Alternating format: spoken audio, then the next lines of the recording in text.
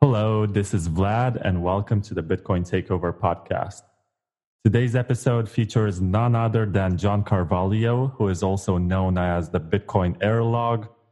And I really appreciate him for the simple reason that he's always critical and he has this type of input, which is unique and non-partisan, to call it so. He's like the lone wolf, much like people like Dan Darkpill and other commentators.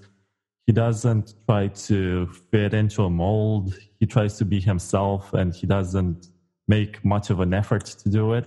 And whenever he criticizes something, it's the kind of opinion which should be taken into consideration. And that's why I thought that we should definitely have John in this podcast. And thank you for doing this, John. Hey, thank you, Vlad. Those are some very big words to live up to, but thank you. Well, you're best known, I guess, for that notorious interview with Roger Ver. But other than that, you were involved in Bitcoin from the early days and you attended conferences in New York. And you know a lot of people who got in very early. And I guess you have plenty of good stories to tell about the politics of Bitcoin. Because when we first spoke and I told you that this podcast is about politics, you said you're not really interested in politics as in politicians. But if you look at Bitcoin and the way the narrative has changed throughout the years and how different actors have attained the kind of status which gives them authority and notoriety in the space, you can say that they are our politicians. And there are many politics, regardless of what we talk about, the next soft fork for a protocol improvement, or how we switched from the narrative of a mean of exchange to a store of value. That's also part of politics. And I know also that you paid a lot of fees or membership fees, I'm not sure what they were, to the Bitcoin Foundation. And those are also interesting stories in themselves. I have no idea what to begin with. How did you first get into Bitcoin? Well, first, okay, we covered a lot there. First, I'll say yes, I am generally disinterested in talking about politics as a greater concept, but I obviously do participate in Bitcoin politics, and I am particularly interested in politics within the crypto world. As far as the Bitcoin Foundation goes, I think it's maybe, depending on what people's exposure is to things like this, foundations, nonprofit organizations revolving around Bitcoin, they're not as important, in my opinion, as people think they are, or maybe the influence they may have had. I don't know if I spent a lot of fees on being a part of these organizations, but I guess looking in hindsight at what the value of Bitcoin is now compared to then, yeah, I guess it's a lot. But back then it wasn't that much. But I think that, they're mostly ineffective, and they mostly, in the past at least, have served as more of like a platform for the egos of the early businessmen of Bitcoin. I don't know that they ever had much impact on Bitcoin adoption or Bitcoin education, or helped Bitcoin in any significant way. I also don't think they hurt them in any significant way. But some people maybe would disagree. We had people like Roger Ver and Gavin Andresen and Mt. Gox, Mark Capellas, and Peter Vesenes. I don't know how to say his name, but he was involved with some of the more shady mining efforts in the early days and things like this. There are a lot of these people that just mostly had a business interest that got a little bit more attention and a little bit more confidence out of being able to say they're on the Bitcoin Foundation board. Even now, Brock Pierce loves to use this as a qualifier of who he is when he's getting quotes in social media and news, like that he's a board member of the Bitcoin Foundation. It's really a totally unimportant tag. It doesn't mean anything. But how did you get exposed or introduced to Bitcoin for the first time? What was it that got you in? Was it the idea that you liked the technology, or was it some kind of ideological ideas that you might have had before? I mean, I've been a person of the internet for a long time, and when I started seeing articles about how people were ordering drugs online using this online currency called Bitcoin, I, definitely it piqued my attention. I started reading into it. Once I started actually looking into what the hell this thing actually was, it just got more and more interesting to me. The more I learned, and I just started diving deeper and deeper into the online communities that were talking about and doing projects about Bitcoin. Okay, that's a general answer.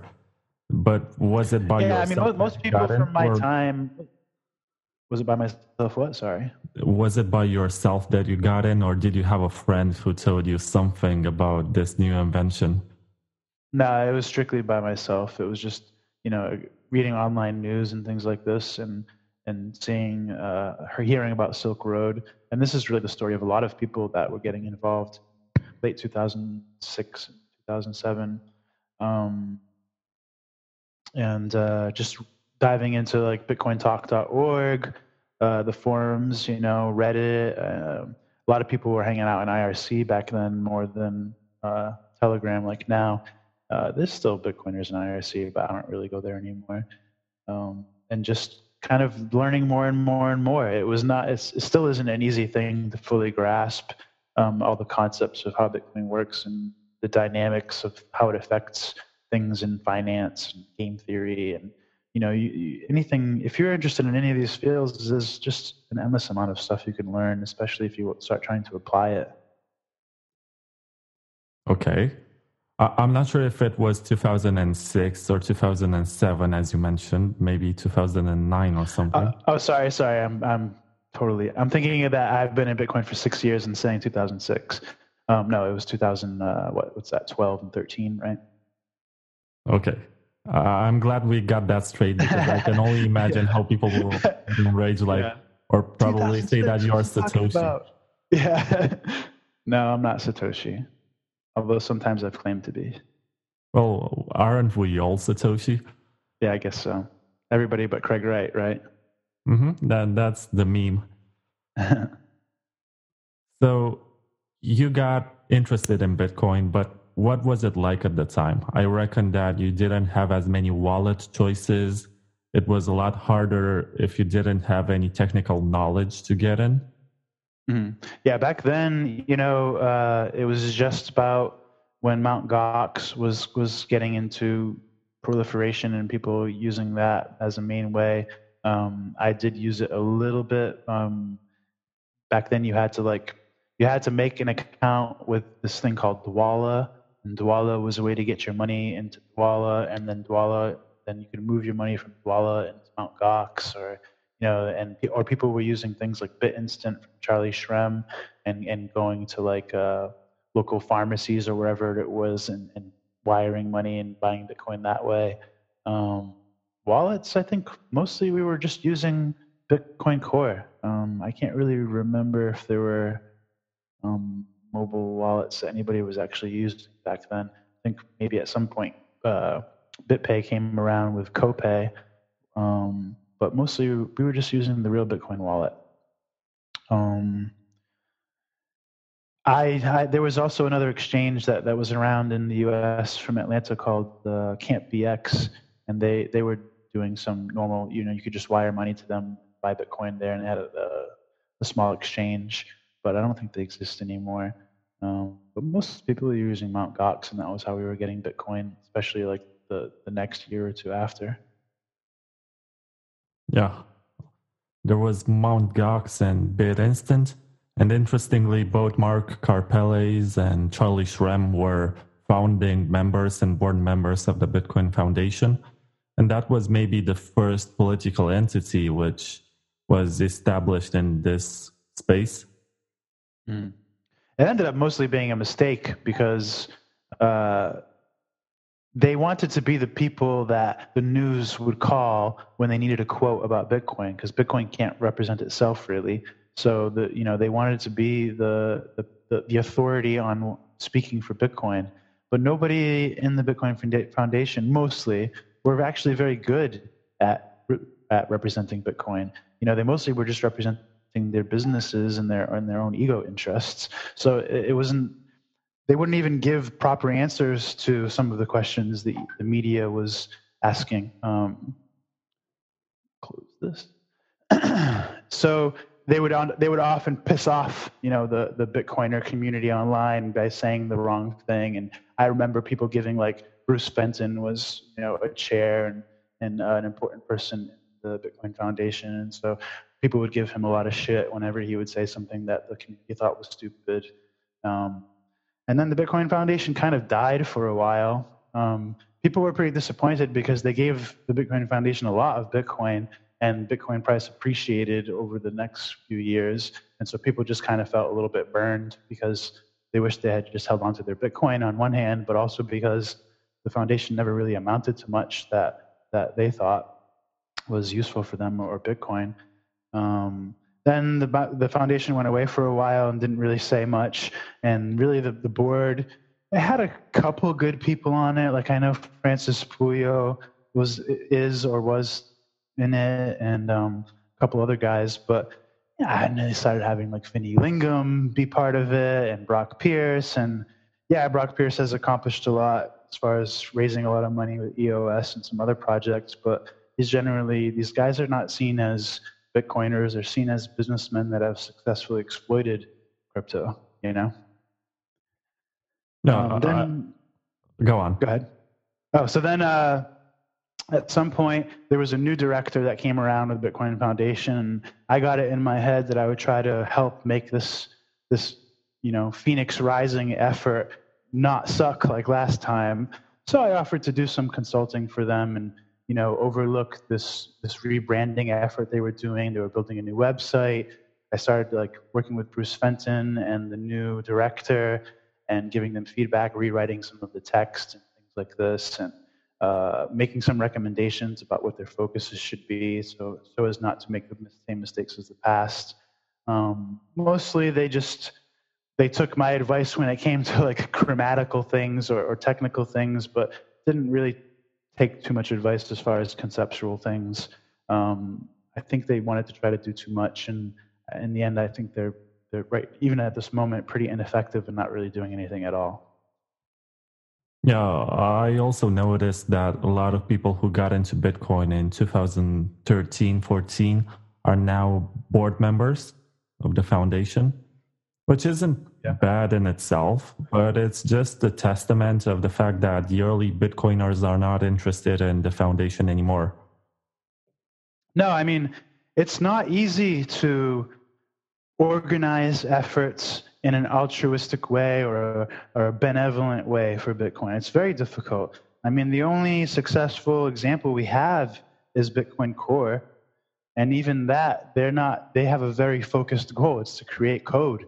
They're not trying to do outreach or improve education, or I guess in some ways they are for their own community. But in general, to try to represent Bitcoin in an organized way is nearly impossible to do while remaining unbiased and benevolent in the eyes of all stakeholders. You saw this when Giacomo Zucco and Alina from Casa, they tried to do this. They are trying to do this newer foundation called the B Foundation. As soon as they unveiled this, all of Bitcoin Twitter was yelling at them and criticizing them for being evil before they had even done anything. And I thought that was a bit jumping the gun, so I tried to defend them a little bit. But it's true that it is pretty impossible to organize a benevolent nonprofit effort that is seen as doing a good job by all Bitcoiners. Yeah, but I guess in the whole process, we have learned a few important lessons about organizing and representing. On one hand, you had the Bitcoin Foundation, which was trying to be all-encompassing and do everything that was required for the project to grow, from PR to development and everything in between. Whereas the B is all about trying to finance new developers. And I spoke to Giacomo Zucco about it. And he told me that the idea came to him after he noticed that the best part of Ethereum on this market is the fact that they financed so many startup companies and developers work on different sides of the Ethereum roadmap. So they have lots of projects which are dispersed around the planet. They have many teams of developers, and he thought that he should do something similar for Bitcoin Core. And in this regard, he organized a few people that he was close to and tried to raise funds and have this kind of initiative, which is all about development and trying to finance legitimate projects which are benevolent in this regard and want to see the project grow. But it's never, and it's not aimed to be something which represents Bitcoin. And as you said, to be the people that you call when you have some kind of news piece about Bitcoin. Yeah, well, even this is common with nonprofit efforts, and every Bitcoiner that really loves Bitcoin at some point gets it in their head that they want to do some kind of project to help Bitcoin aside from a business. Whether it be a website that has a collection of good links to learn, trying to form some kind of community, run a Bitcoin meetup. Everybody that really loves Bitcoin always gets this in their head and makes some kind of effort to participate in some kind of way to help. But when it comes, in my experience, the more organized it is and the more people are involved, the less effective it actually gets at becoming a benevolent curator of information or a resource. And you see this with the Bitcoin Foundation. When it was reborn, they did try to focus on doing like programmer workshops. This is a common thing because it's something that most Bitcoiners will agree on. We need more developers. We need to help developers feel comfortable with participating in contributing to core or developments for new technologies and such. But the Bitcoin Foundation, as far as I know, failed at this. They, even in their second effort, they tried to do some workshops, and I don't think it really went anywhere. Even Bitcoin Core itself, for a while, tried to do they wanted to see if they could improve their communications efforts, and I tried to help. I remember I was trying to work with Meltem Demirors and a couple other people, Brian Bishop, and I had met with them at Consensus, I think it was in 2016, and we were trying to do some efforts to get Bitcoin represented at this conference and see if we could head something up to have better communications for core. But I learned pretty quickly that it's kind of impossible to distill a message from core and what they agree on and what they want to see, how they would like to see themselves represented, because they actually are pretty varied and they disagree on things, and they're pretty uncomfortable with having themselves represented in a way that they don't agree with as individuals. So that effort kind of didn't last very long. I mean, we managed to help get some core representatives representing Bitcoin better at that conference, but after a week or two later, the efforts just became a waste of time because there was no head. There's no leader in core. There was nobody to help guide us, to tell us, what kind of messages, what kind of education, or what kind of things we should be doing to help communications. It was kind of impossible. So I hope that the B can figure out doing a better job, at least with programming. But both the core effort to improve communications, and it sounds like from what you say, the B, it comes from the one thing that we all could see about that what Ethereum did well was intrigue developers. And it got a lot of programmers interested in putting in programming time to working on creating software that was built on Ethereum. Bitcoin has not been very good at that. I mean, it's been good in the quality sense, but in the quantity sense, no. There are a lot of developers and a lot of money and a lot of investors putting money into Ethereum projects. And there's a little bit of envy on the Bitcoin side as to, man, what if we could have captured that? What if we could have had all those people that wanted to make things on Ethereum make them on Bitcoin? But I guess the whole beauty of Bitcoin is that you don't have an official narrative. You don't have a thought leader to come to you and say, this is our vision, this is what we pursue. You have different opinions on what it is depending on the background of these people. You'll have anthropologists who will explain to you why it's the evolution of money. Then you'll have economists like Saifedean. How do you pronounce his name? I think it's Saifedean, but I actually don't know for sure. Saifedean. He wrote the Bitcoin Standard, and he associated Bitcoin with his libertarian views on economy. And in this sense, he created a good convergence to build a new narrative for what Bitcoin is. And it's not like he was the first one to do it, but he was the latest and the most efficient and influential person to accomplish this task.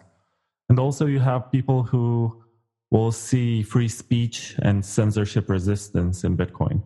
And all these stories and all these experiences all mixed together and build something greater than the vision of Ethereum, for example, which is going to say that they want to decentralize applications or whatever, or build a world computer. And that comes from the top, comes from a few thought leaders who establish this line of thought, and they create the narrative. But in Bitcoin, if you point out a few features, you're going to displease some other people who see something different in it. That's the whole charm of the protocol.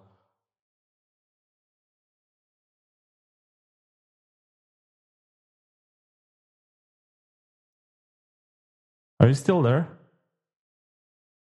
Oh, sorry, I had my mic off. Yeah, I think that means that it's working. In Bitcoin, the only thing you're supposed to be able to represent is yourself. You're supposed to be able to verify for yourself. You're supposed to be able to choose your software that you're running yourself. And this echoes into all of things Bitcoin.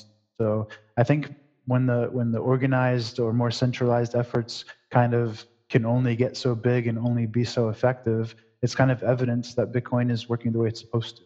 Because it's hard to have influence over other people, and kind of I guess what consensus means is that only thing that everybody agrees on, the lowest common denominator in the end, is the only thing that's going to pass through. So when you have individualized incentives, individualized motivations, these things become more difficult to proliferate and organize, because if most Bitcoiners don't want it, it's just not going to happen.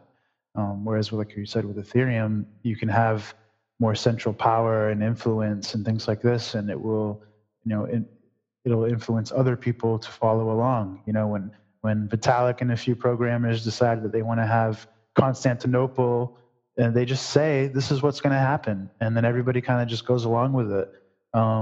Whereas in Bitcoin, we have something like SegWit2x or a controversial change, and it falls flat, it dies, because it's just too controversial. There isn't enough consensus. And even Ethereum is starting to see this, because despite that their node structure and other aspects are fairly centralized, development, et cetera, they have achieved a little bit more decentralization over time. And now you're starting to see things like how there are some people that upgraded to the Constantinople fork that was backtracked, but they stayed on. And so now there's a fork of that network already unintentionally. So yeah, decentralization is very difficult to overcome.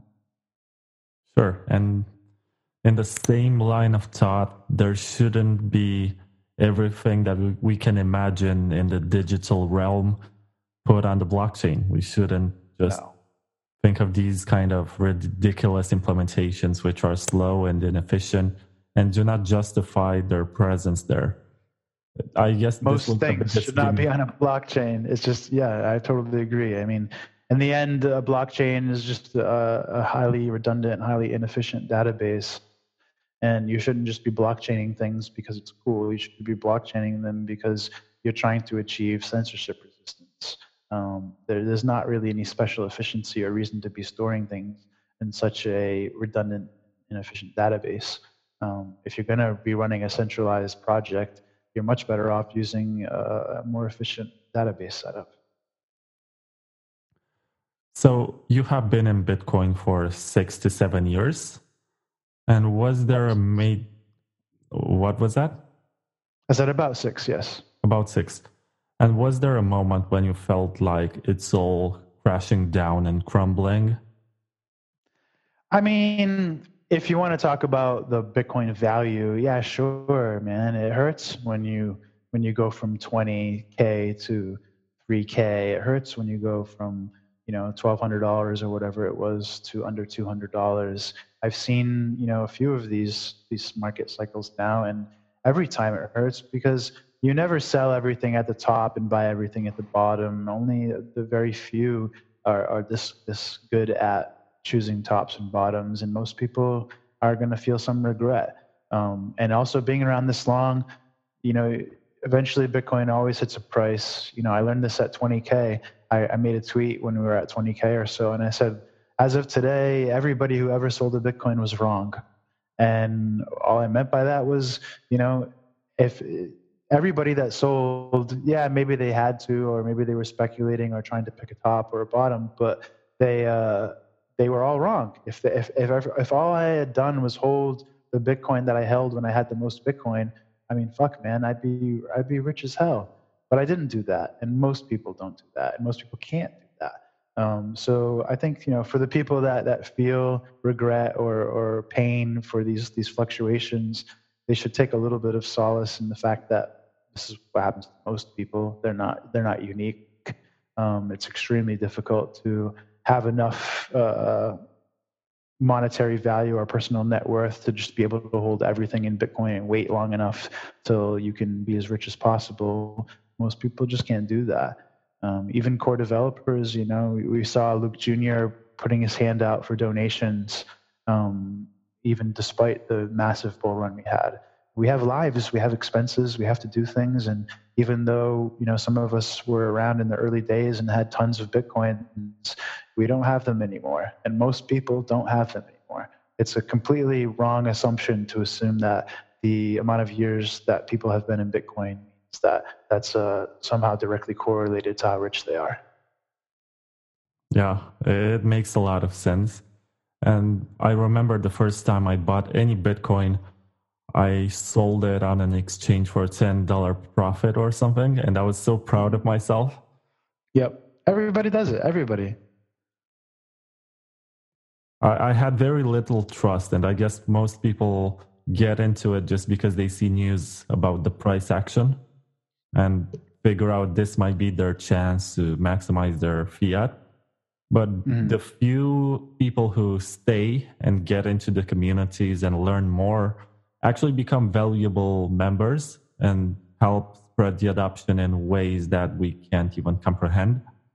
And this is useful. It's not like Bitcoin will become a global phenomenon because people realize overnight that they need sound money. That will never happen. We always need... Hopefully not never. No, we need the help of people who are knowledgeable and can actually create useful stuff, even if it's a few articles or translations for wallets to be used in many languages around the world. There's a lot to be developed. I kind of have I have a kind of abstract theory about Bitcoin, in that I believe that Bitcoins want to be free. Bitcoin is like information. It wants to be set free. It wants to propagate. It wants to travel around as much as it can. And that's what makes holding Bitcoin so hard. I can't put this in a practical or logical explanation, only to say that I've just witnessed it over and over and over, and myself and everybody I've ever known in Bitcoin, that Bitcoins really want to be set free. And to hold them is like trying to hold like Lord of the Rings, like trying to hold the One Ring. It has a toxic effect, and eventually you have to let them go. And I think I think a lot of people, if you really ask them, will probably have similar stories about how they had to let their Bitcoin go for one reason or another, whether it be because of their own ignorance and trying to think they can trade, or because of expenses or life happening. Bitcoins want to be free, and everybody wants to take them from you. So holding is not easy. It's a hard lesson to learn, a lesson a lot of people spend a lot of time trying to teach people, but in practice, it's much more difficult than people realize. Even when you do learn the lesson, it's even hard just to get yourself to obey the lesson. I remember there was this story about Andreas Antonopoulos, who at some point didn't own any more Bitcoin because he sold it to help his ill mother or something. So I as don't you remember said, the details. I remember like the day after I did the Roger Ver interview with him flipping me off, that there was some kind of, there was a lot of hate going around for Roger at that time, and I remember Roger attacking Andreas about something, saying he should have held more Bitcoin and he wouldn't have these problems. Like, and I don't remember what it was. Andreas was obviously must have posted about needing money or trying to make money, and Roger was like judging him, and Roger had just finished, trying to judge me and talking about how much money do you have, how much does your business make, and saying all these things. So there was a lot of hate going around for Roger, and I remember I felt like the community, when Roger was attacking Andreas, they kind of parlayed or channeled all this hate that he had just generated for himself into them donating a lot of money to Andreas. I think maybe he received $1 million or so in Bitcoin when he shared this story and how Roger was attacking him and stuff. And Andreas was explaining how, hey man, I have a life to live and I have to, sell my Bitcoin to be able to live it. And the community all kind of channeled this into helping Andreas out. so this totally dispels the narrative or the theory that people who got into Bitcoin early on are millionaires by now. And we see on the news all the time all these teenagers who somehow bought some Bitcoin in 2010 or something to get drugs on Silk Road. And maybe they were too stoned to remember that they were supposed to buy drugs, and they ended up holding them for 7 years until 2017, and then they were rich. I mean, I don't want to say it totally dispels it, because this is just one anecdotal account from me. This is my impression, and my impression maybe also from other people I know. But I mean, surely there are going to be counterexamples where, maybe some of the older core developers are still holding hundreds or thousands of Bitcoin and set for the rest of their life way more than they even would ever need to be. But I don't know. I feel like I don't consider while I may have unique opinions on things, I think that as a human, I like to think of my actions as being common actions, and whatever I did with my Bitcoin or whatever I did investment wise or selling wise, that it's probably likely that a lot of people behave the same way. So I think that maybe my story and my perspective is common, but I'm sure there are also people that held, whether it be by mistake or on purpose, for quite a long time, have millions of dollars. So how would you compare the Bitcoin landscape right now with everything that was going on around the time when you got in? I know the phenomenon has gotten bigger and there are many more people involved, but at the same time, I guess it's pretty much the same in terms of development. You have these few developers who actually work on the protocol. And I feel like nothing much has happened except for Gavin stepping out and some other people joining the core development team. I mean, a lot has happened. Has that happened to the degree that others would say so or think so? No. I mean, Bitcoin was so small back then, and it's so much smaller even now than a lot of people even realize. But there is kind of like this outer Bitcoin, this outer crypto that is still somewhat of a mystery to all but, companies like Coinbase and such. I mean, Coinbase is claiming that they have 30 million users. And in crypto Twitter, like, you're pretty much the epitome of famous if you have, I don't know, 100,000 followers.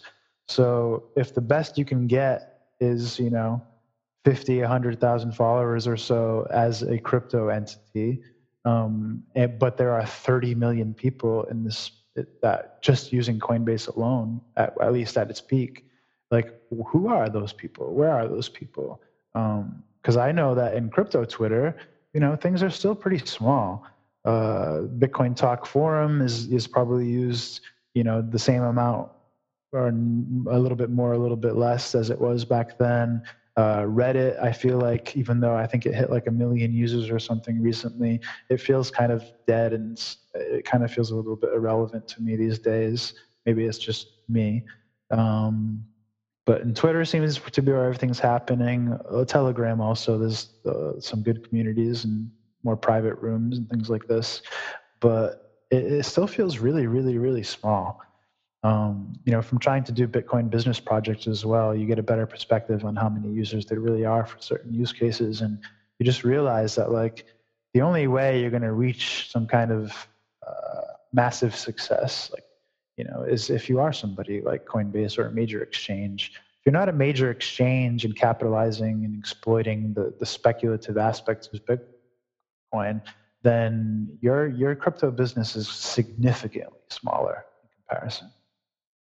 I think I've also noticed in time that we have these big conglomerates of websites which are related to Bitcoin and crypto. You have Block One, which has lots of ventures which are affiliated or financed by them. And then I never knew until I checked out their website, but the Cointelegraph also owns CoinMarketCap and CoinGecko and whattomine.com and Bitcoin Magazine and lots of other smaller websites that are related. And the more you discover, the more you realize that this world is not as big as it seems. And you might have many people who work in the field, but those who own the large amounts of Bitcoin are pretty few. Yeah. I mean, I think it's obviously there's some kind of newer layers developing on the community. We just got to figure out how to integrate it better because, I don't think necessarily that Coinbase is lying about having 20 or 30 million users. I think it's just that maybe it's because these are just like really, really superficial or lightly involved users. Like it might just be a lot of people that just wanted to buy $50 of Bitcoin as an investment, as a gamble and just forget about it. But we have to figure out getting all those people to actually understand what Bitcoin is, holding their own Bitcoin, being involved and actually understanding why it's an interesting technology and interesting money. I recall I saw this website which was made by Jackson Palmer. It was aredecentralizedyet.com. And sometimes I would visit it just to remind myself that there are such few nodes running each protocol, even though the coins themselves had a huge market cap worth of billions or hundreds of millions of dollars. And you also had large amounts of the coins being held in top 1% wallets.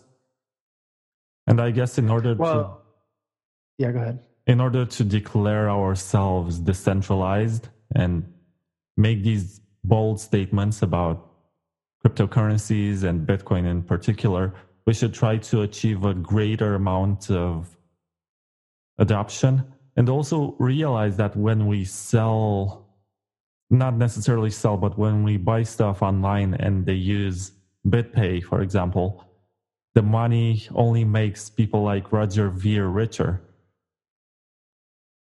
Yeah, I mean, the hardcore Bitcoiners are all definitely going to be a little bit more political about how they choose and where they choose to spend their money and through what services. I mean, if I'm trying to buy something with Bitcoin, I see a BitPay invoice, I immediately just close the window and go somewhere else. I will not support BitPay. But sometimes, it's people aren't really looking for this kind of thing. They aren't caring. They just want to pay. They want to pay with Bitcoin, and they're willing to install a BitPay compatible wallet in order to comply with their protocol and things like this. I don't know. It's hard. It's hard to get everybody on the same page, hard to get everybody educated. I don't know how important it is necessarily, but decentralization is something that there's no way to measure it perfectly. And you only really need, honestly, you only need things to be decentralized enough for the moment. I said this in another interview about how applications for altcoins, well, they're just fine for sending value over a blockchain in a moment. You only have to trust them while you're using them. And this is why Bitcoin ends up being the best store of value, because you know you can trust it for a longer amount of time. You don't really want to store value in the latest new shitcoin because it might not be around tomorrow. But if you want to transfer value, and you want to transfer value that is low enough liquidity where you won't have a lot of slippage on the other end, well, it works just fine, doesn't it? You know, if I want to send you $50 of Dogecoin, and I want to send it to you today, and you want to sell it today, it will work, you know? But if I want to store, $50,000 in Dogecoin, well, for how long? How much trust do I really want to put in that protocol? How long is it? How strong do I think this meme coin really is, you know? Yeah, and I guess this dispels all that narrative that Bitcoin should first and foremost be a mean of exchange, as this can be accomplished through all these altcoins like Litecoin and Dogecoin and whatnot. You have all these forks which are much more efficient at transferring money with a low fee across the world. Yeah, I don't know. I mean, you might be right in calling them much more efficient. It just wouldn't be my preferred way of putting it. They're certainly effective, proportionally or relatively. Like I said, if you wanted to send, if you wanted to send $50,000 in Dogecoin, you might have more trouble. You might have some slippage when you go to sell that, buy it and sell it on the other end. You might have more risk. Maybe that day you send 50,000 is the day Dogecoin dies. The bigger value and the bigger trust you put on a shitcoin, the bigger target you put on that shitcoin to be attacked.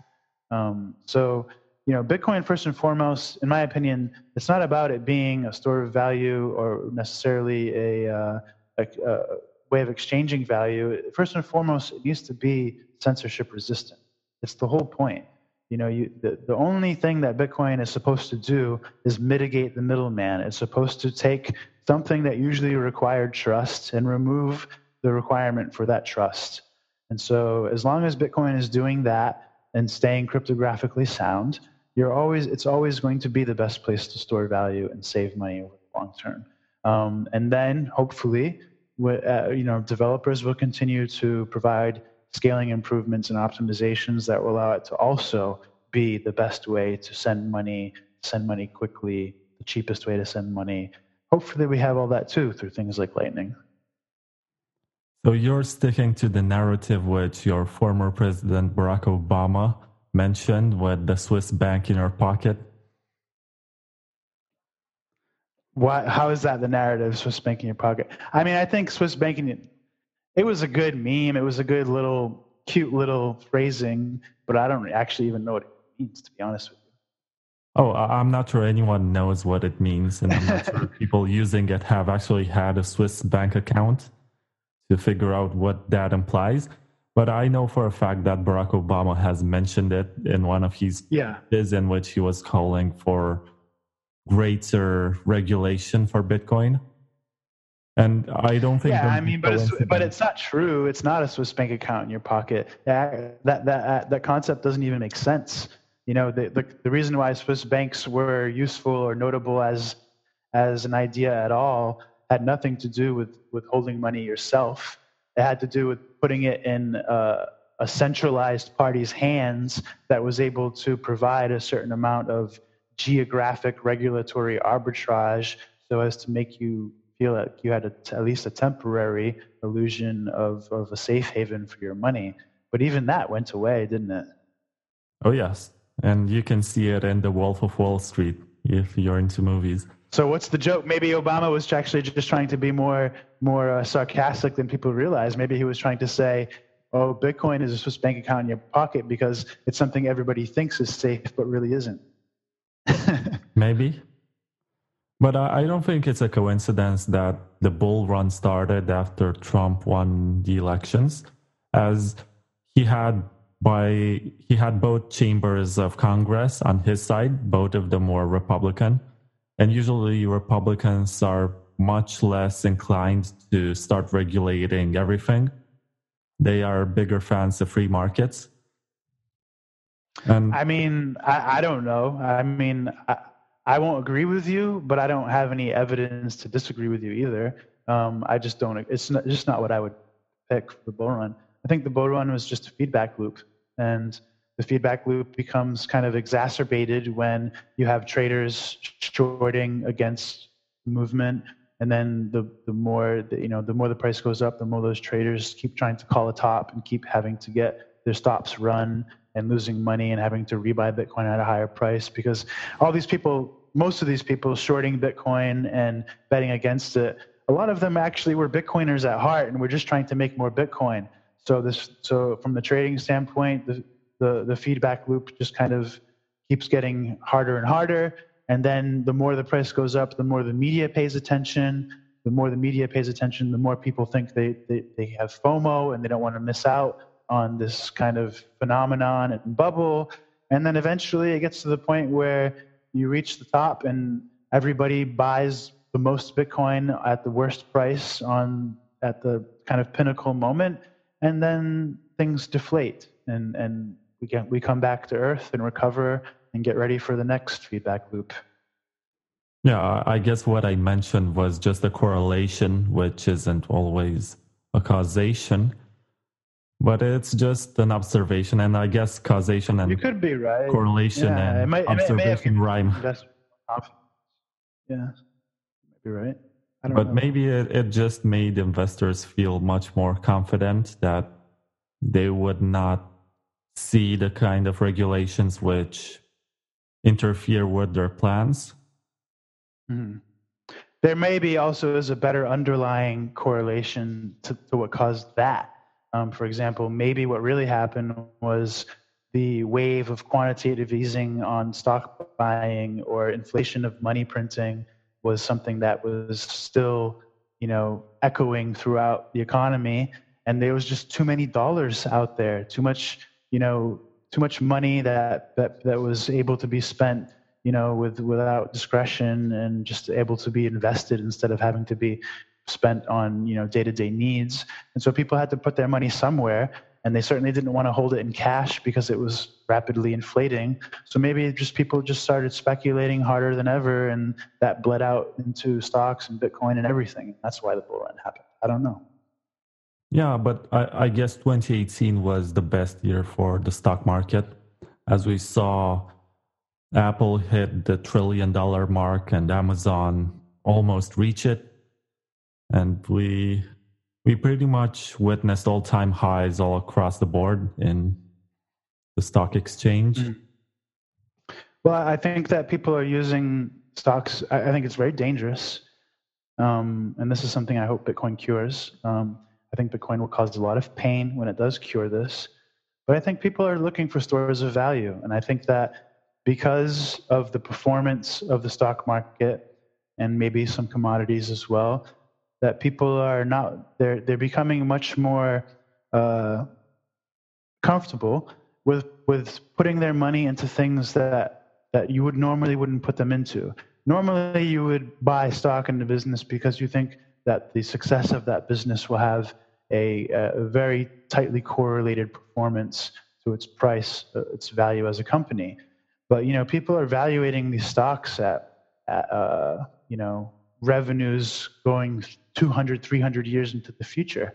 I mean, maybe Amazon and Apple and these companies will be around 200 years, but come on, that's really how you want to invest? You want to evaluate this company based off of, you being dead three times over? It seems a little bit much.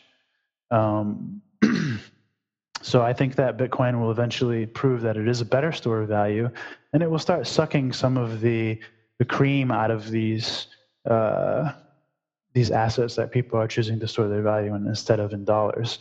I think that I'd like to see Bitcoin basically kill most of the speculative store of value on gold and some of the other metals. I'd like to see it bring the stock market valuations to be more reasonable, and maybe people are thinking at least no further than one lifespan into the future, and how they evaluate a company. But we'll see. You're very educated in this field, John. What's your background? Did you do finance? No, not really. I mean, I've been involved with some people in finance. I've done some trading in the past on the stock market and within crypto, but I've been lucky to have some very, very smart friends with some very, very good experience, both on the programming side, on the crypto side, also in finance, some economics. But no, I have no special education other than the education I've been seeking out on my own. That's impressive. Do you have a college degree in something? Nope. When I was in high school, I wanted to be a comic book artist. That was what I saw for my future. And then once I actually got out of high school, at some point in high school, I was in a punk rock band. And I decided that I would start a record label.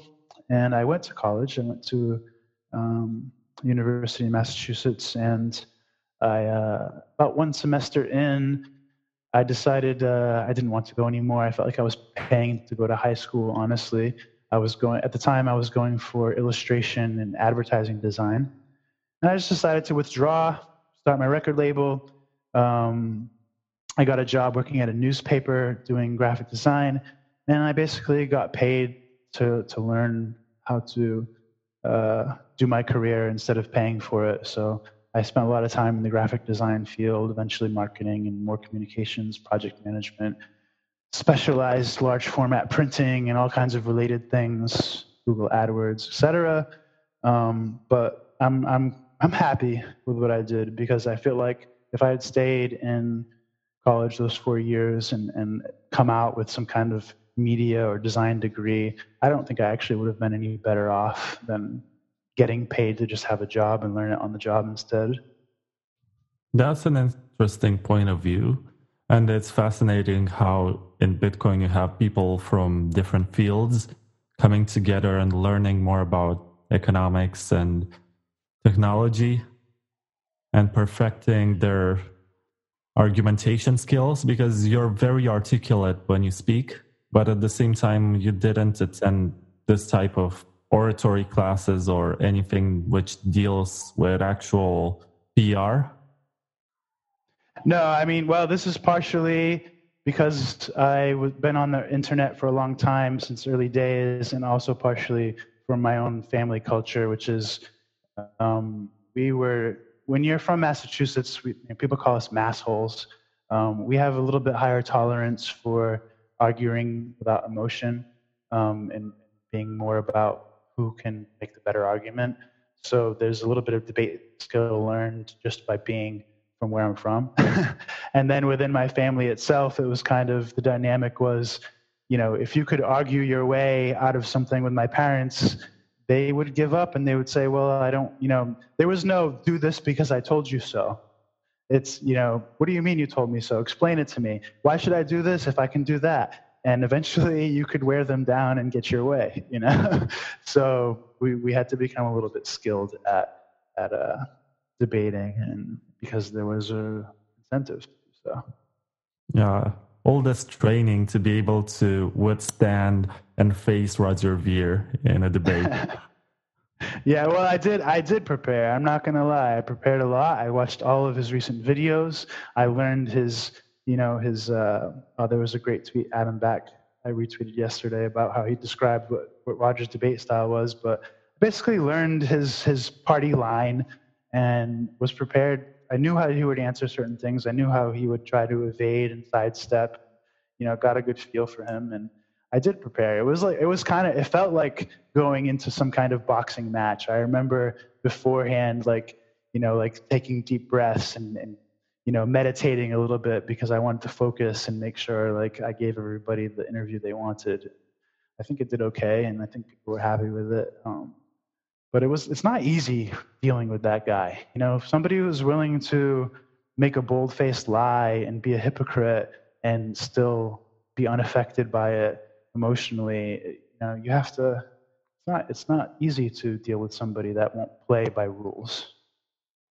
But that moment when you started saying Bcash, Bcash, Bcash, and he got enraged, was it part of the plan, or did he just annoy you so much that you wanted to hurt him?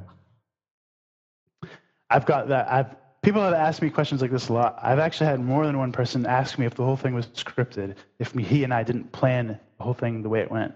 No, there was no planning. that I did not know I was going to do that or that he was going to flip me off. The closest thing I can tell you to there being any kind of planning was that I did feel like he was telegraphing me a bit when he warned me. When he said to me, if you say this again, I'm going to quit. What I heard in the back of my head was, John, I'm really uncomfortable with how I'm not able to win this interview, and I feel like you're going to make me want to quit soon. So if you say Bcash again, it will give me a reason to end this interview, and I would like that. That was kind of what I heard in the back of my head. And so I was actually trying not to say it. If you go back and you watch that interview, I said Bitcoin Cash properly at least a dozen times. But the third time I said it by mistake, I was honest. I said, I'm just saying it out of habit. I'm just saying it because it's easy. I was not trying to troll him in any way. Once he flipped me off, though, it was like, okay.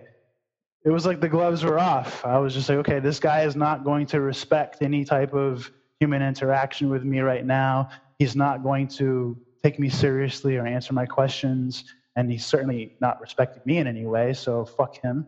And I thought of, okay, what can I do to just trigger him on my way out and get a little laugh out of this? So I just did a little Bcash dance.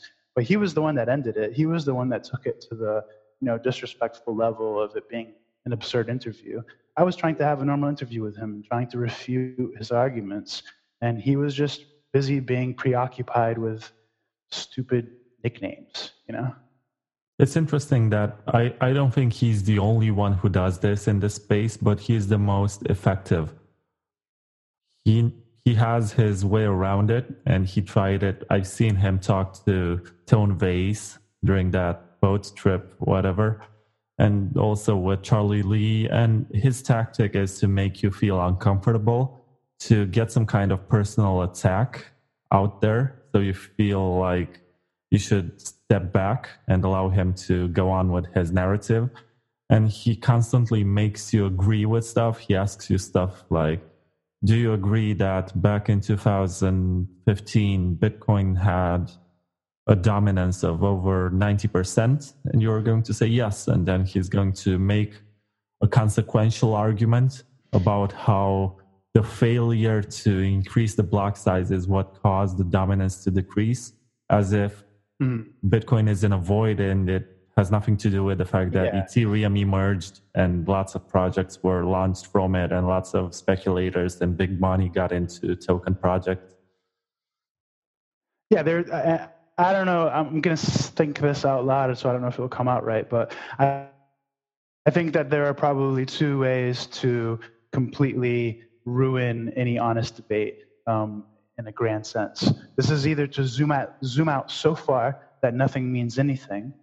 So no matter what you say, they just keep zooming out, and they just until everything you could possibly ever say is just irrelevant, and including even being alive and the meaning of life. They'll zoom out. There's some people that zoom out as far as they have to just not agree with you. And then you can also zoom in so close that you reduce the paradigm of your argument to being so small that you can't win, because there's only an A or B or a black and white choice, and because he's reduced the paradigm to only this little segment of reality, he's trying to make himself look right within this very small segment. So anytime you're arguing with somebody like this, you have to try to bring them back to, what is actually a reasonable paradigm. What is a paradigm close enough to reality that we can actually work with that's actually useful for the people that are listening, but still a paradigm that, because if you remove all the rules entirely, then it's pointless. But if you reduce them too much, it's also pointless. I've actually read a treatise on how to argue and how to debate, which was written by Aristotle. But I don't think any paragraph of that whole book actually made it so clear as to how you can actually make the debate irrelevant and how you can actually give the sense that you're winning.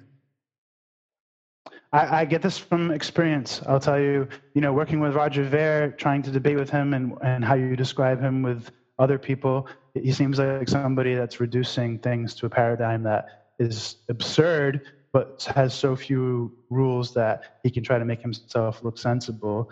But I've also argued with people like, say, Krista Rose, from Bitcoin Uncensored, where he will try to make you sound absurd because he'll just keep zooming further and further out to where basically there's just this narcissistic paradigm of where nothing means anything anymore. And you're just like, well, how am I supposed to argue with you if we're not going to establish at least some kind of paradigm? Yeah. I guess this kind of education should be mandatory for Bitcoiners so they learn how to stay away from scams and how to not be persuaded into something. But getting scammed and becoming a scammer has been around for thousands of years. So this is not going to go away in any form. Yeah. I can give another easy rule of thumb. Just be skeptical of everything and everyone in this space, and you'll know the difference of when you're being too skeptical, because sometimes you'll be so skeptical that you will become kind of knee-jerk contrarian, and you'll start feeling stupid because people will have answers that you're like, oh, shit, I'm being too skeptical. I feel a little bit stupid right now. And then you'll learn where that side of the line is. And then other times, most of the time, people are saying dumb shit. And so being skeptical is actually a pretty high efficiency, high win rate behavior, because most of the time people are saying things that either people have already said before, are bad ideas, or they're just trying to scam you or scam themselves. So skepticism has a pretty good efficiency to it. About skepticism, I was about to ask you about Blockstream and how it has become maybe the ambassador for Bitcoin. And at least throughout the last year, they had so many successful or more or less successful launches, and they have developed some great tools which are open sourced, and they have some of the best developers in the game. And I agree with some of that, but definitely not all of it. Okay, go on. I think they do have some of the best developers in the game. I think they have released some successes and some cool things, but depending on how you look at them, I think there's a lot that you could either criticize or say could improve. They aren't making money, as far as I can tell. So as a business, which they are a business, they're not a nonprofit organization, this is something they chose. So if they are a business and they're trying to make money, I don't think they're doing very well at it. As a Bitcoiner, you don't care, right? Because all you really care about is if they're helping Bitcoin. Yeah, sure, they're helping Bitcoin. They gave us satellites, they gave us a block explorer, they gave us sidechain technology, and they're helping with Lightning Network technology and things like this. They're contributing. But I don't know. I don't agree with all of the technologies that they've chosen to put their time into.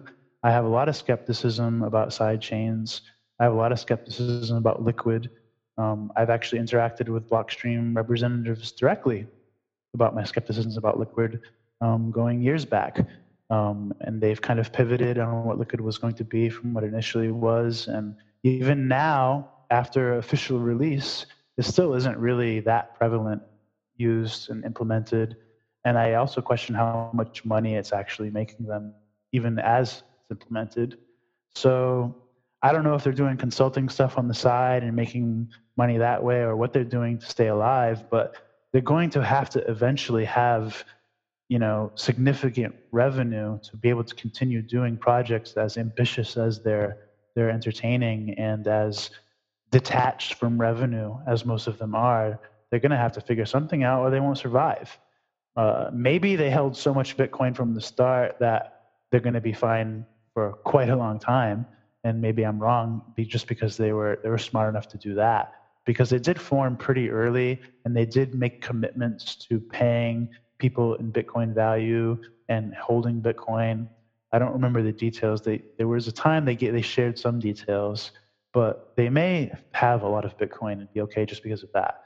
But as a business, I don't see where the revenue is coming from or what their plan is for revenue. The projects that are more commercially aligned don't seem to me to be good market fits. Maybe I'm wrong. But the stuff they're doing that's just purely good for Bitcoin is great.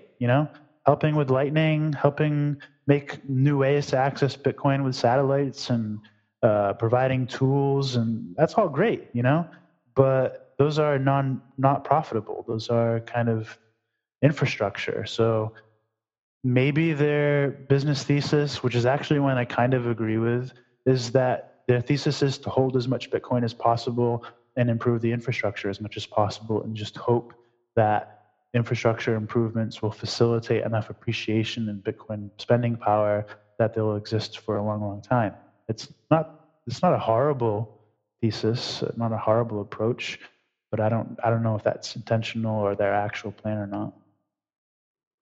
To me, it's interesting that if you read anything on RBTC on Reddit, there's a lot of hatred which is directed towards Blockstream. And some commentators point out that it might just be the centralizing factor which will bring Bitcoin to its demise. And it's hard to see how that can happen. That influential, I mean, what is Blockstream? They have some of the major core developers, but they're not that big as far as how many people work there. They do have some bigger names there, but they're not that big. If Blockstream doesn't have a lot of control over the protocol, it doesn't have a lot of influence over Bitcoiners at large. Yeah, they have influence, and yeah, people know who they are, but what power are they actually wielding that is dangerous, honestly? And do you really think that if Blockstream proposed something that any respected scientists or programmers or community members outside of Blockstream disagreed with, do you really think that it would still get into the protocol, that it would still fly? I don't think they have that power. I think they're just somebody they carry a lot of reputation and respect, but I don't think they carry a lot of power because of it. That's an interesting view. And I guess the Bitcoin Cash people usually mention that they are funded by the New York Stock Exchange, I think. They have found... Yeah, they say AXA and all these. They want to have this be like the Bilderberg conspiracy theory. I think that RBTC just does this because they need some kind of narrative. Look, I said this in my last interview with Peter. Everything that is not Bitcoin has to paint itself in a light in the context of Bitcoin. So this is just more proof that Bitcoin is the dominant thing, and it is the thing everybody wishes to unseat and wishes to be. So RBTC, Bcash, Roger Ver, once they have chosen to not support the real Bitcoin, they have to create narratives that tear Bitcoin down.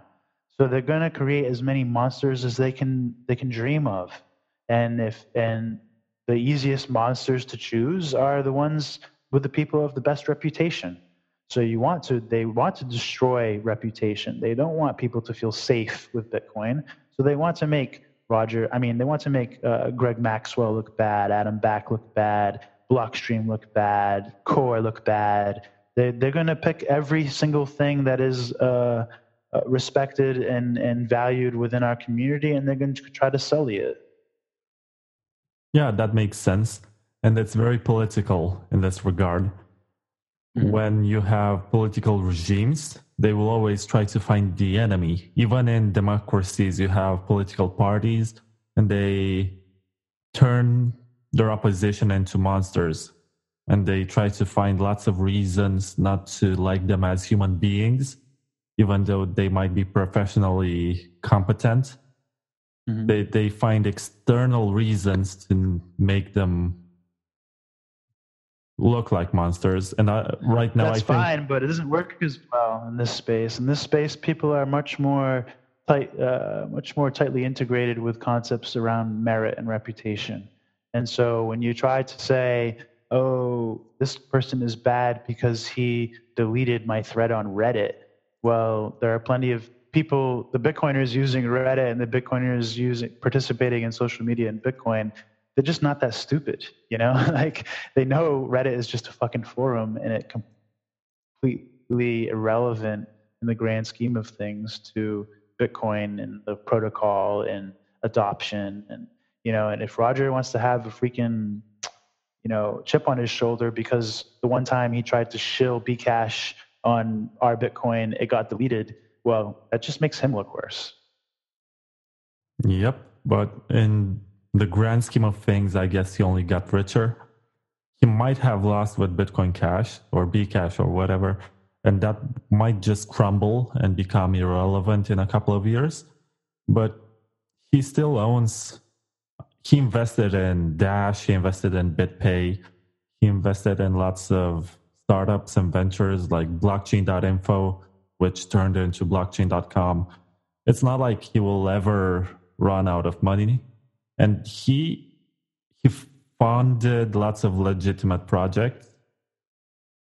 This is something I want to disagree with you with. I don't know for sure if I'm right, but I feel like conceptually it's easy for me to disagree with you on this because of this reason. I fundamentally believe that trying to manipulate markets is a very high friction and expensive thing to do. And when you're trying to do something that goes against what a market is naturally trying to do, and a market is naturally trying to be effective and efficient, when you are trying to introduce friction and inefficiency into a market, you do it at your expense. And the only way you can do this outside of your own expense is by exploiting the resources of others. And so, yes, Roger probably did make money on this or that of his choices, maybe on Dash, maybe on Bcash, maybe on Bitcoin.com. But every time he has that free float money, he is just spending it. He's just burning it, trying to stop the train that is Bitcoin. But he's still just, a leaf on the track. He's not actually Superman standing in front of a train. He's just causing friction. And that friction will just burn away and amount to nothing over time. And so he only lives as long as his own resources and the resources that he can exploit from other people. And the problem is the only people that will allow him to exploit them are people of lower resources, people either of lower intelligence, of lower moral integrity. They're all people that are unsustainable as resources. I hope. This is my theory. Maybe I'm wrong. But I think that it's a losing game. And the harder he fights this game, the bigger he goes in this fight, the actual higher risk and lower time he's going to be able to do it. And I really believe that he went really hard with Bitcoin.com. He went really hard with Bitcoin Cash. And I think things like the fork with BSV were actually manufactured to generate liquidity, to create more fuel for his fight. But I think that in the process, he may have killed Bitcoin Cash on his own. I think 1 or 2 years is probably accurate, I think, as far as its lifespan. But what happens when he's bag holding what he thought was $50 million or something in resources, and then it turns to zero overnight? What happens when people just get tired of him and his reputation, even from having money or Bitcoin.com, just becomes worthless? Like, this can happen very, very, very quickly.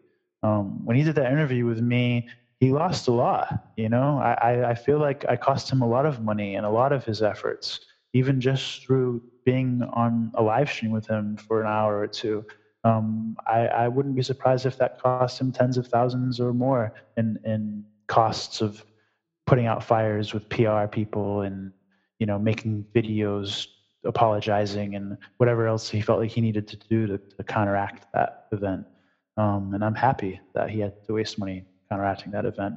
So I think we can't just let ourselves think, oh, Roger's going to be around for a long time and Roger's rich and Roger invested in all these things, so we just have to accept it. No, we have to constantly make him spend as much money as possible. We have to make him double down over and over and over, so he just blows all of his fuel as big and as fast as possible, because he will run out and he will fail because he's fighting the market. He's not trying to participate in it.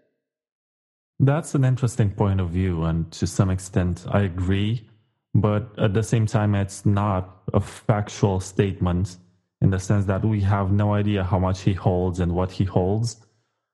And what do you think about the fact that you find lots of people who ask him to come back to Bitcoin, and it happens the same with Jihan? I don't know. I mean, come back to Bitcoin, it's not anybody's choice. It's his choice. And if he wants to start promoting Bitcoin, making Bitcoin.com something that actually represents the real Bitcoin. I mean, honestly, dude, he's going to do the same thing he does already. He's going to say lies. He's going to try to get people to buy Bitcoin.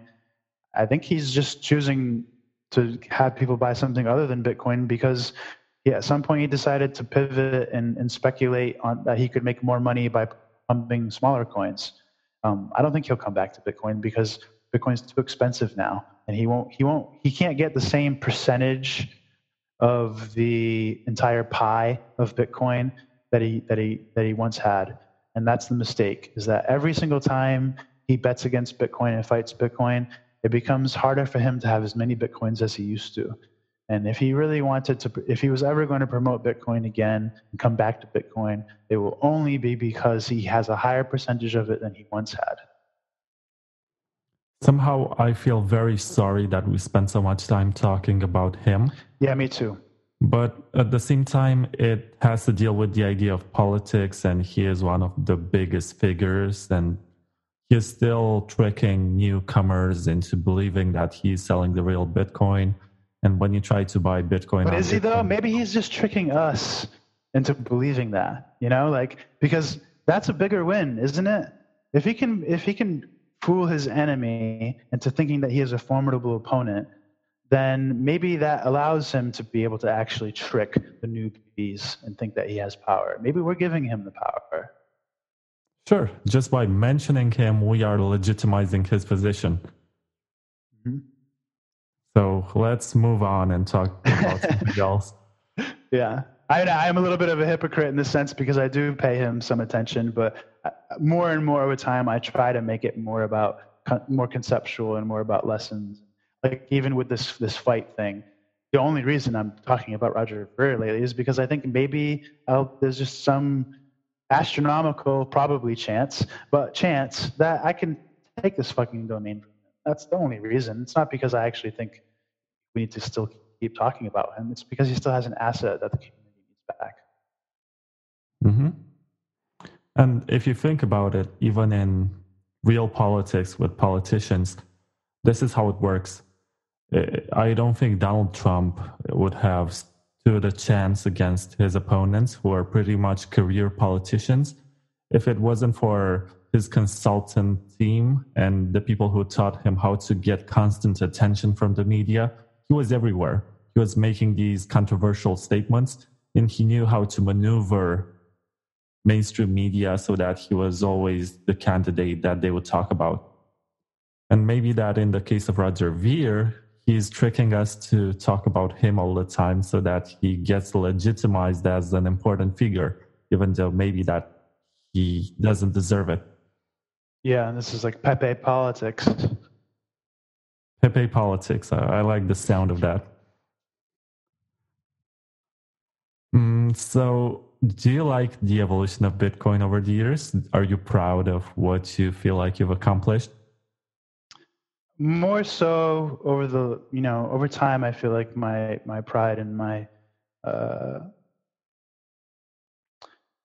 appreciation for my own participation has been increasing more in the later years. The pace seems to be kind of steady. I don't think it's accelerated a lot, but it has grown. I mean, we have so many I think probably most of the developers that say are working on Lightning. I might be wrong, and I'm sorry if I am, but I think a lot of them weren't even around in the first couple of years that I was here. So that's pretty cool, right? I mean, we have a whole extra layer of technology being worked on by a bunch of people that weren't even around back then. So something has improved. Actually, I had an interview for this podcast with Matt B. on Twitter. I think he's Motoshi or something. Mm-hmm. And he's a journalist for Bitcoin Magazine. Mm-hmm. And he told me that he's very happy with Bitrefill, and that's the service which he uses when he wants to spend his Bitcoin. And I told him, I'm actually scheduled to talk to John next week, and I'm going to let him know about it. And I'm glad that I remembered to do it. I'm happy to hear people using it. I mean, I've used gift cards in Bitcoin since years now, too. And then I remember I'm a big Dota 2 fan, on and off. I haven't really been playing lately, but and Dota 2, buying skins and stuff like this and different cosmetic aspects or music and icons or whatever for the game just to have it be more fun. I was buying Steam credit with Bitcoin for years, and then Steam stopped accepting Bitcoin. My theory is because BitPay fucked it up, not Bitcoin. But and then I was like, oh shit, where am I going to buy Steam with Bitcoin now? And that's how I've heard of Refill. And they had only just started offering gift cards in I think it was June last year. And so I was able to get Steam through them, and that gave me my first exposure to them, because before that they were only doing mobile top-ups, mobile recharge refill things. And I already knew that there was a good use case there. I think that, people like money with utility, and gift cards provide very specific utility. So you see the most popular ones being the ones that have more utility, like Amazon and iTunes and Google Play, because you can buy more varied things with those gift cards. But in the end, what they do provide is stability. You know that you're going to get $20 worth of services or products from Amazon when you have a $20 card. When you use a utility token or something like this, you don't know that. You don't know what the trade value will be of Civic tokens or other utility tokens. So gift cards just make more sense if you're trying to live on crypto. You're gonna and you want to be able to store some value in things you need to buy. Well, fuck it. I'll buy some Google Play credit. I'll charge my Google Play account, and I'll let my recurring fees for random Google services just get deducted from that. So I do think it helps people.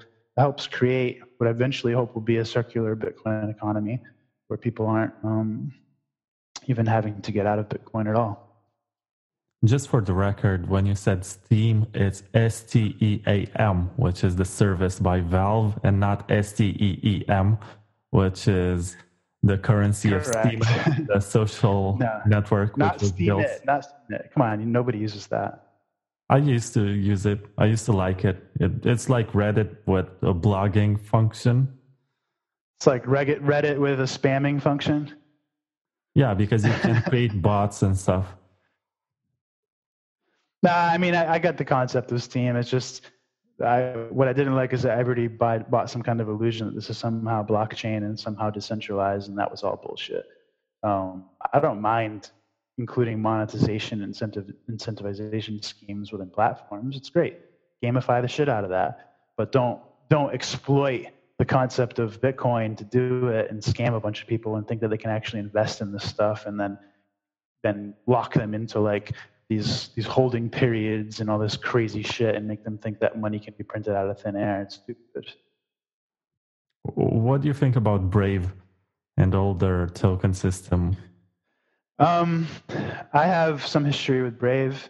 I was very, very critical of Brendan Eich, and they've changed their plan since they first started a little bit, but not that much. And so I kind of got into some arguments with him a few times on Twitter over time. And I actually did an interview with him that I never published, where we had a phone call for a couple hours, actually, talking about my criticisms of their design for their system and his kind of justifications for them. It's on a hard drive somewhere in storage. I don't have it with me anymore. But I think that that as a browser, fine. If you want to make a browser that is privacy focused and efficient and whatever, but it has absolutely nothing to do with the other side of the business model. And this is how shitcoiners and ICO things trick people. For some reason, people, either because they don't want to or because it's maybe more difficult than I realize it is, they don't want to think 2 or 3 levels deep or zoom out 2 or 3 steps. They just want to see what they want to see, and that's enough for them. But Brave, being a privacy-centric or ad-blocking cool browser, has nothing to do with the Brave token. It's totally unrelated. And people for some reason attribute the two sides of the model, and they're not. But the concept of rewarding people for their attention is total nonsense. We already have websites for this. Like if you want to get paid to look at ads, there are some really shitty websites that you can find online that people have been doing this for years, and you'll get paid pennies for your time, and that will be the market rate, that same market rate that Brave will try to compete with. I mean, come on. Do you want to start a tech business where what you're trying to do is compete for this shitty ass spam market of ads where people are being paid to look at ads? No, because advertisers don't want to pay for ads like that unless they're extremely cheap and actually provide some kind of conversions. And people don't want to spend their time getting paid pennies. They want to make real money and do things. Most people have more to contribute to life than just fucking clicking on ads all day and staring at stupid pictures. Sure, there's some people that will do it, but this is not a business model. This is not something that they'll actually be able to make succeed. What Brave really wants to do, in my opinion, is they want to exploit the content of the internet. They want to take the fact that most websites, they're putting their content out there for relatively free and without any friction to access. And so what they want to do is they want to replace ads, and they want to say, well, because we're going to exploit your content and put our own monetized content on there, we're going to give you a cut. But this is not a voluntary process, and it requires you to kind of opt into their system and KYC, and it's just a bunch of nonsense. And I think that that's the case for pretty much all ICO tokens. I don't really know of any ICO tokens that are truly providing more utility than if they were just a centralized database entry. I feel like we sidetracked too much from Bitcoin, and this has been going for over an hour, so I should ask you a last question. So there's this Alfred Hitchcock quote in which he said that movies and their length should be proportional with the human bladder. So we shouldn't go on for too long if we want to keep people's attention. So yeah, I mean, I've spoken on some of these things before. If people are actually following me for any amount of time, they've heard me say some of the things we talked about before. So yeah, I mean, go ahead if you have an interesting question. Shoot.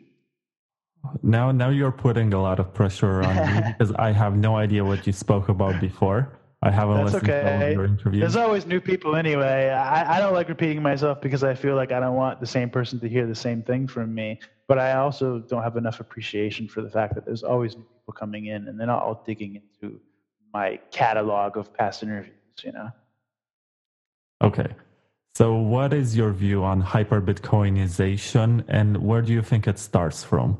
I usually have this kind of debate where some people mention that it comes from the developed states, which are the ones which can afford larger amounts of Bitcoin. But I like to think that it's actually the states which need it for censorship resistance against their governments, which are actually going to get in and buy. Hyper-Bitcoinization is a bit of an extreme concept. I don't know that we will witness it in a moment. I don't know that we'll see just one day there'll be a hyper-Bitcoinization. And I also think that as a concept, look, there's a certain amount of value in the world that people will store in money and a certain amount of buying power. And that is a relatively stable amount. It doesn't just get to be where one day Bitcoin will buy you, one Bitcoin will buy you an entire island or some shit. What happens is that the value in dollars of Bitcoin may reach a hyper amount of money, but the value of dollars in purchasing power may be worth a hyper amount less. So maybe when we get hyper Bitcoinization, how much is a hamburger going to cost? $10,000.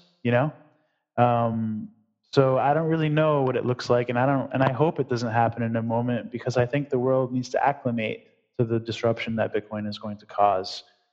So I would rather see it happen in pockets. I'd rather see little things like Venezuela, getting really into Bitcoin, and countries that have really bad money or really bad access to banking or really insufficient means of sending money overseas or too much censorship of getting money across borders. I'd rather see the small use cases happen slowly and in a way that nobody can really stop, because that's how we kind of sneak in there. I want it to be where one day politicians aren't trying to kill Bitcoin because they hold some. I want it to be that, people are not trying to kill Bitcoin or wish it was dead or fight against it because, their mom is alive because of Bitcoin, that's how she escaped her oppression. I want there to be small stories and small wins. I don't mind if it takes past my lifetime to get there. I'd love to witness all of the advancements of Bitcoin and be here when it happens. But I don't know when these things happen. I don't know how long it takes. And the concept of hyper Bitcoinization, I think, requires people. It's a little bit of a dangerous concept for people to hope for, because it really appeals to a greed side. It's like saying, "Oh, one day I might wake up and I will be a millionaire because of hyper Bitcoinization." And I don't think it's that. Nothing is ever that simple, right? Like, yeah, maybe one day you will wake up and you'll be a millionaire, and it will cost $10,000 for a hamburger. Will you be happy? I don't know. That's a good point of view, and I think I've had a similar thought at one point. But you mentioned some other more interesting aspects too, like whether it will be government spying a lot. We've heard some rumors lately, like about Russia buying into Bitcoin and ICO tokens and shit like this. But I think that there are going to be some governments that are going to be smart, and they're going to start buying Bitcoin or even mining Bitcoin, probably secretly. And it probably has already started, where there are some reserves in governments of Bitcoin, maybe other altcoins. But I don't know if it'll be like a financial Cold War, or how it will be, because you don't want to be the only country doing it, because then you're the only one exposed. You kind of want everybody to be doing it secretly, and then one day you want to just find out, oh shit, like there's 20% of the Bitcoin supply is owned by 20 different countries. That's pretty cool.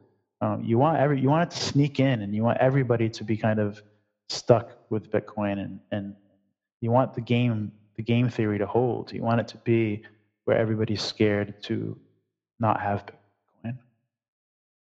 That's an interesting concept, and I thought about it before as this little invention of cryptography and computer science can actually shift the dynamics of international power structures.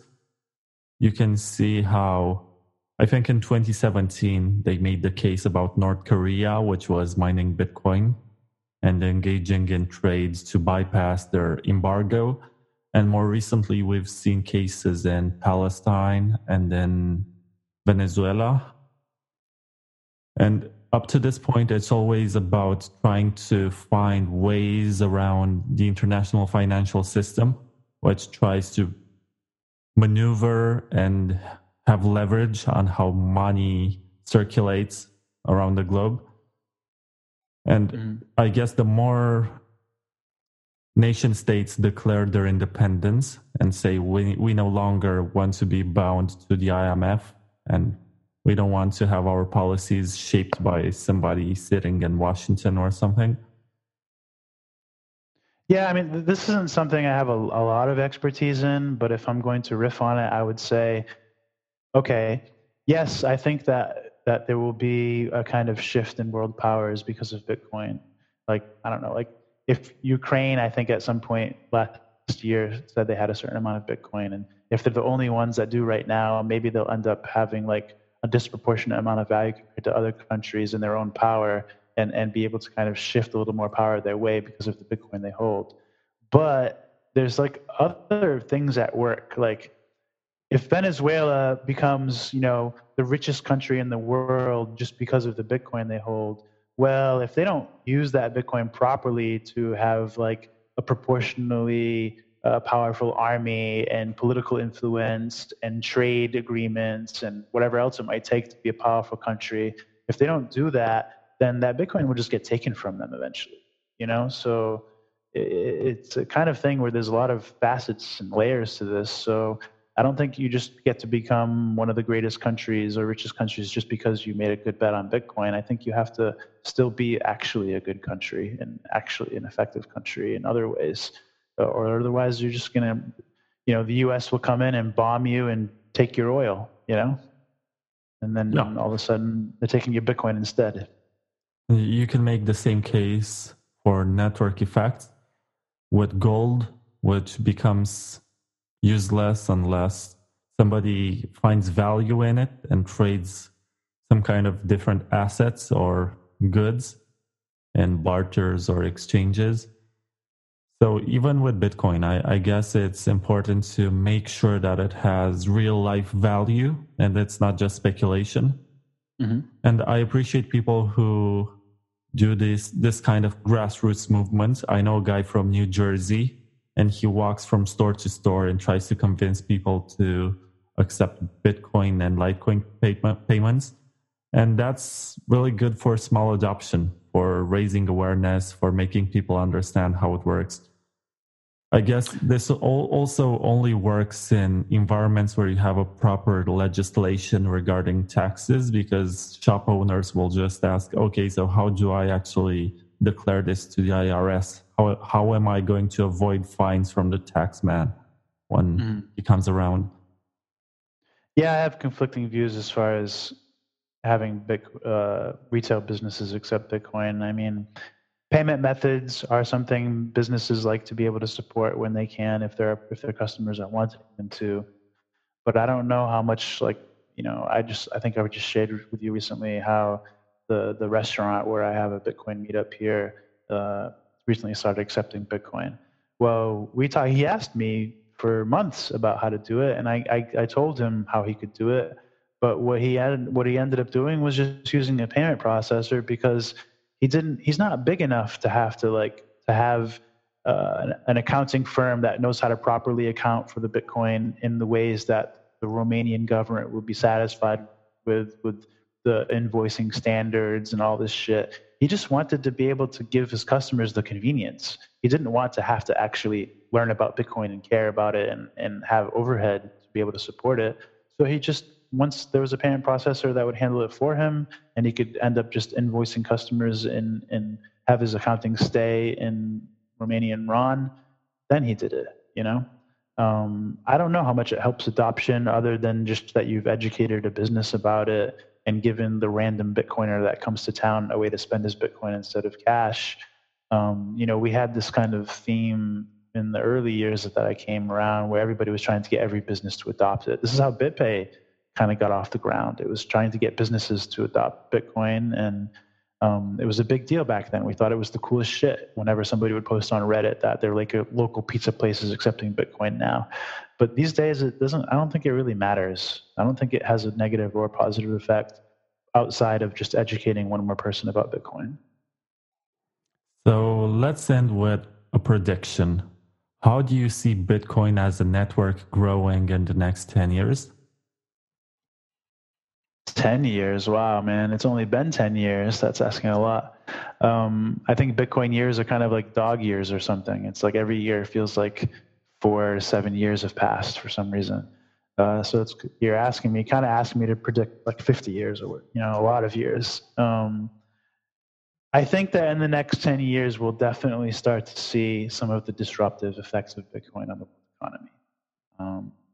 I think probably maybe even within the next 5 years, things like, seriously devaluing the storage of value aspect of gold or stocks, or, I think we'll start to see some major disruption, much more government involvement in Bitcoin, whether that be regulatory or antagonistic, or maybe even owning and mining. Who knows? I think that in the next 10 years, we'll definitely start to see the disruptive effects of Bitcoin. That would be my prediction. That's very general, but also interesting to think about it. Well, we haven't seen it yet, have we? I mean, as far as I know. Yeah, right. So, and Lightning is still a young technology, and people are still agnostic, and you still have world-renowned economists who won the Nobel Prize but say that Bitcoin is a Ponzi. Hmm. But all money is a Ponzi. I think Bitcoin is a Ponzi too, but it's not the Ponzi in the traditional sense. It's yeah, but network effect is the same. That's what a Ponzi is. The more money come in, the more that can be afford to pay out on a limited scale. But in the end, if everybody tries to pull out, well, everybody's going to wreck themselves. So you need holders, and that's what Bitcoin. There are Ponzi qualities to it, but the thing that makes Bitcoin different than a Ponzi is that there isn't one person at the top ripping everybody off. It's everybody else. It's a consensus Ponzi, but all money is. Yeah, and unlike fiat money, where you actually have a person at the top or a group of few elites who also enable, what's the name of that effect? Wait, I read about it in an article on Mises, Mises. It's about how money, when it's printed, first gets to banks, and by the time it gets to actual people through salaries, it loses value. Mm-hmm. Well, I mean, governments print money, and what their job is to print this money and to create the most productivity with that money in the fastest amount of time possible before it starts having negative effects on the economy. And that's basically how inflationary money works, I think. They're just saying, okay, we need to spark the economy, and we need to keep the economy kicking, and they need the economy to stay ahead of the money printing. And as long as they can keep this game up, things are okay. But every once in a while, the House has to come in and kind of regulate everything and achieve another equilibrium. And a lot of people get wrecked in this pain, and a few people pay the price for many. But in the end, inflation, it's not all bad. It's just a concept of that this theory of money means that they try to stimulate economies by choosing where the value is put in the beginning, and hope the economy grows into that value. Whereas deflationary, we don't really know how a deflationary economy will function. Maybe it won't be as good as an inflationary one. I don't know. It is a little bit scary to think of, the cost of everything going up and over time, and the value of your money going up over time, and people being scared to spend their Bitcoin instead of. So it's a little bit inverse to what we have now. Maybe what happens is we end up having both. We end up having a hybrid where there's an inflationary dominant money like USD and Bitcoin, and they coexist forever. Who knows? Yeah, and just for the record, it's called the Cantillon effect, Cantillon. This is for deflationary money, or no, for the idea that when money gets printed, it first gets to the elites, and it's them who actually benefit from more money. And by the time it gets to the employees or people who are at the bottom of the pyramid, the inflation has kicked in and the money itself has lost value. And when the bankers or whatever get the freshly printed money, they buy assets which are deflationary and actually go up in price over time. I wanted to say gain value, but value is different from price. No, I understand. Yeah. Well, it makes sense, and this is what we see. We see the rich getting richer and the powerful getting more power. And as long as they keep, taking things that are limited in quantity, like real estate and commodities, and then they will continue that for as long as people let them. But I think in the end, everything has to pay the piper in the end, even people at the top of an inflationary system. It might just be that you need a Bitcoin to come around every 1,000 years to fix it. And that's a very positive thought, which I guess is perfect to end this. I had no idea after I called the ending and I asked what was supposed to be the last question when we got in and spoke more about economics, which I'm glad we did. I had no idea how to end it, but it's a good thought to have that. Every 1,000 years, you have something like Bitcoin, which comes in and saves all the mess that has been created. So thank you, John. I'm not an economist, and I'm just kind of halfway talking out my ass here, but I do like to think about it. I did like talking about this stuff, even if I'm not just going to disclaim I'm not an expert, and I'm just somebody that thinks about a lot of stuff, and hopefully it's interesting.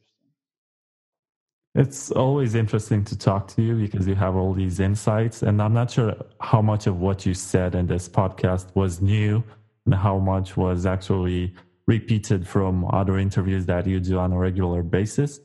But I'm happy that we have done this. I'm happy too, man. Thank you for having me. Thank you for being here. And I hope this is going to be a hit. Me too. I mean, it's pointless unless people listen to this. It's just wasted time, which maybe helps us learn something more from each other. But the information is made to be distributed and used in educational purposes. Yeah. The best information travels the most. So we'll see. Oh, we'll see. So thank you again. No problem, man.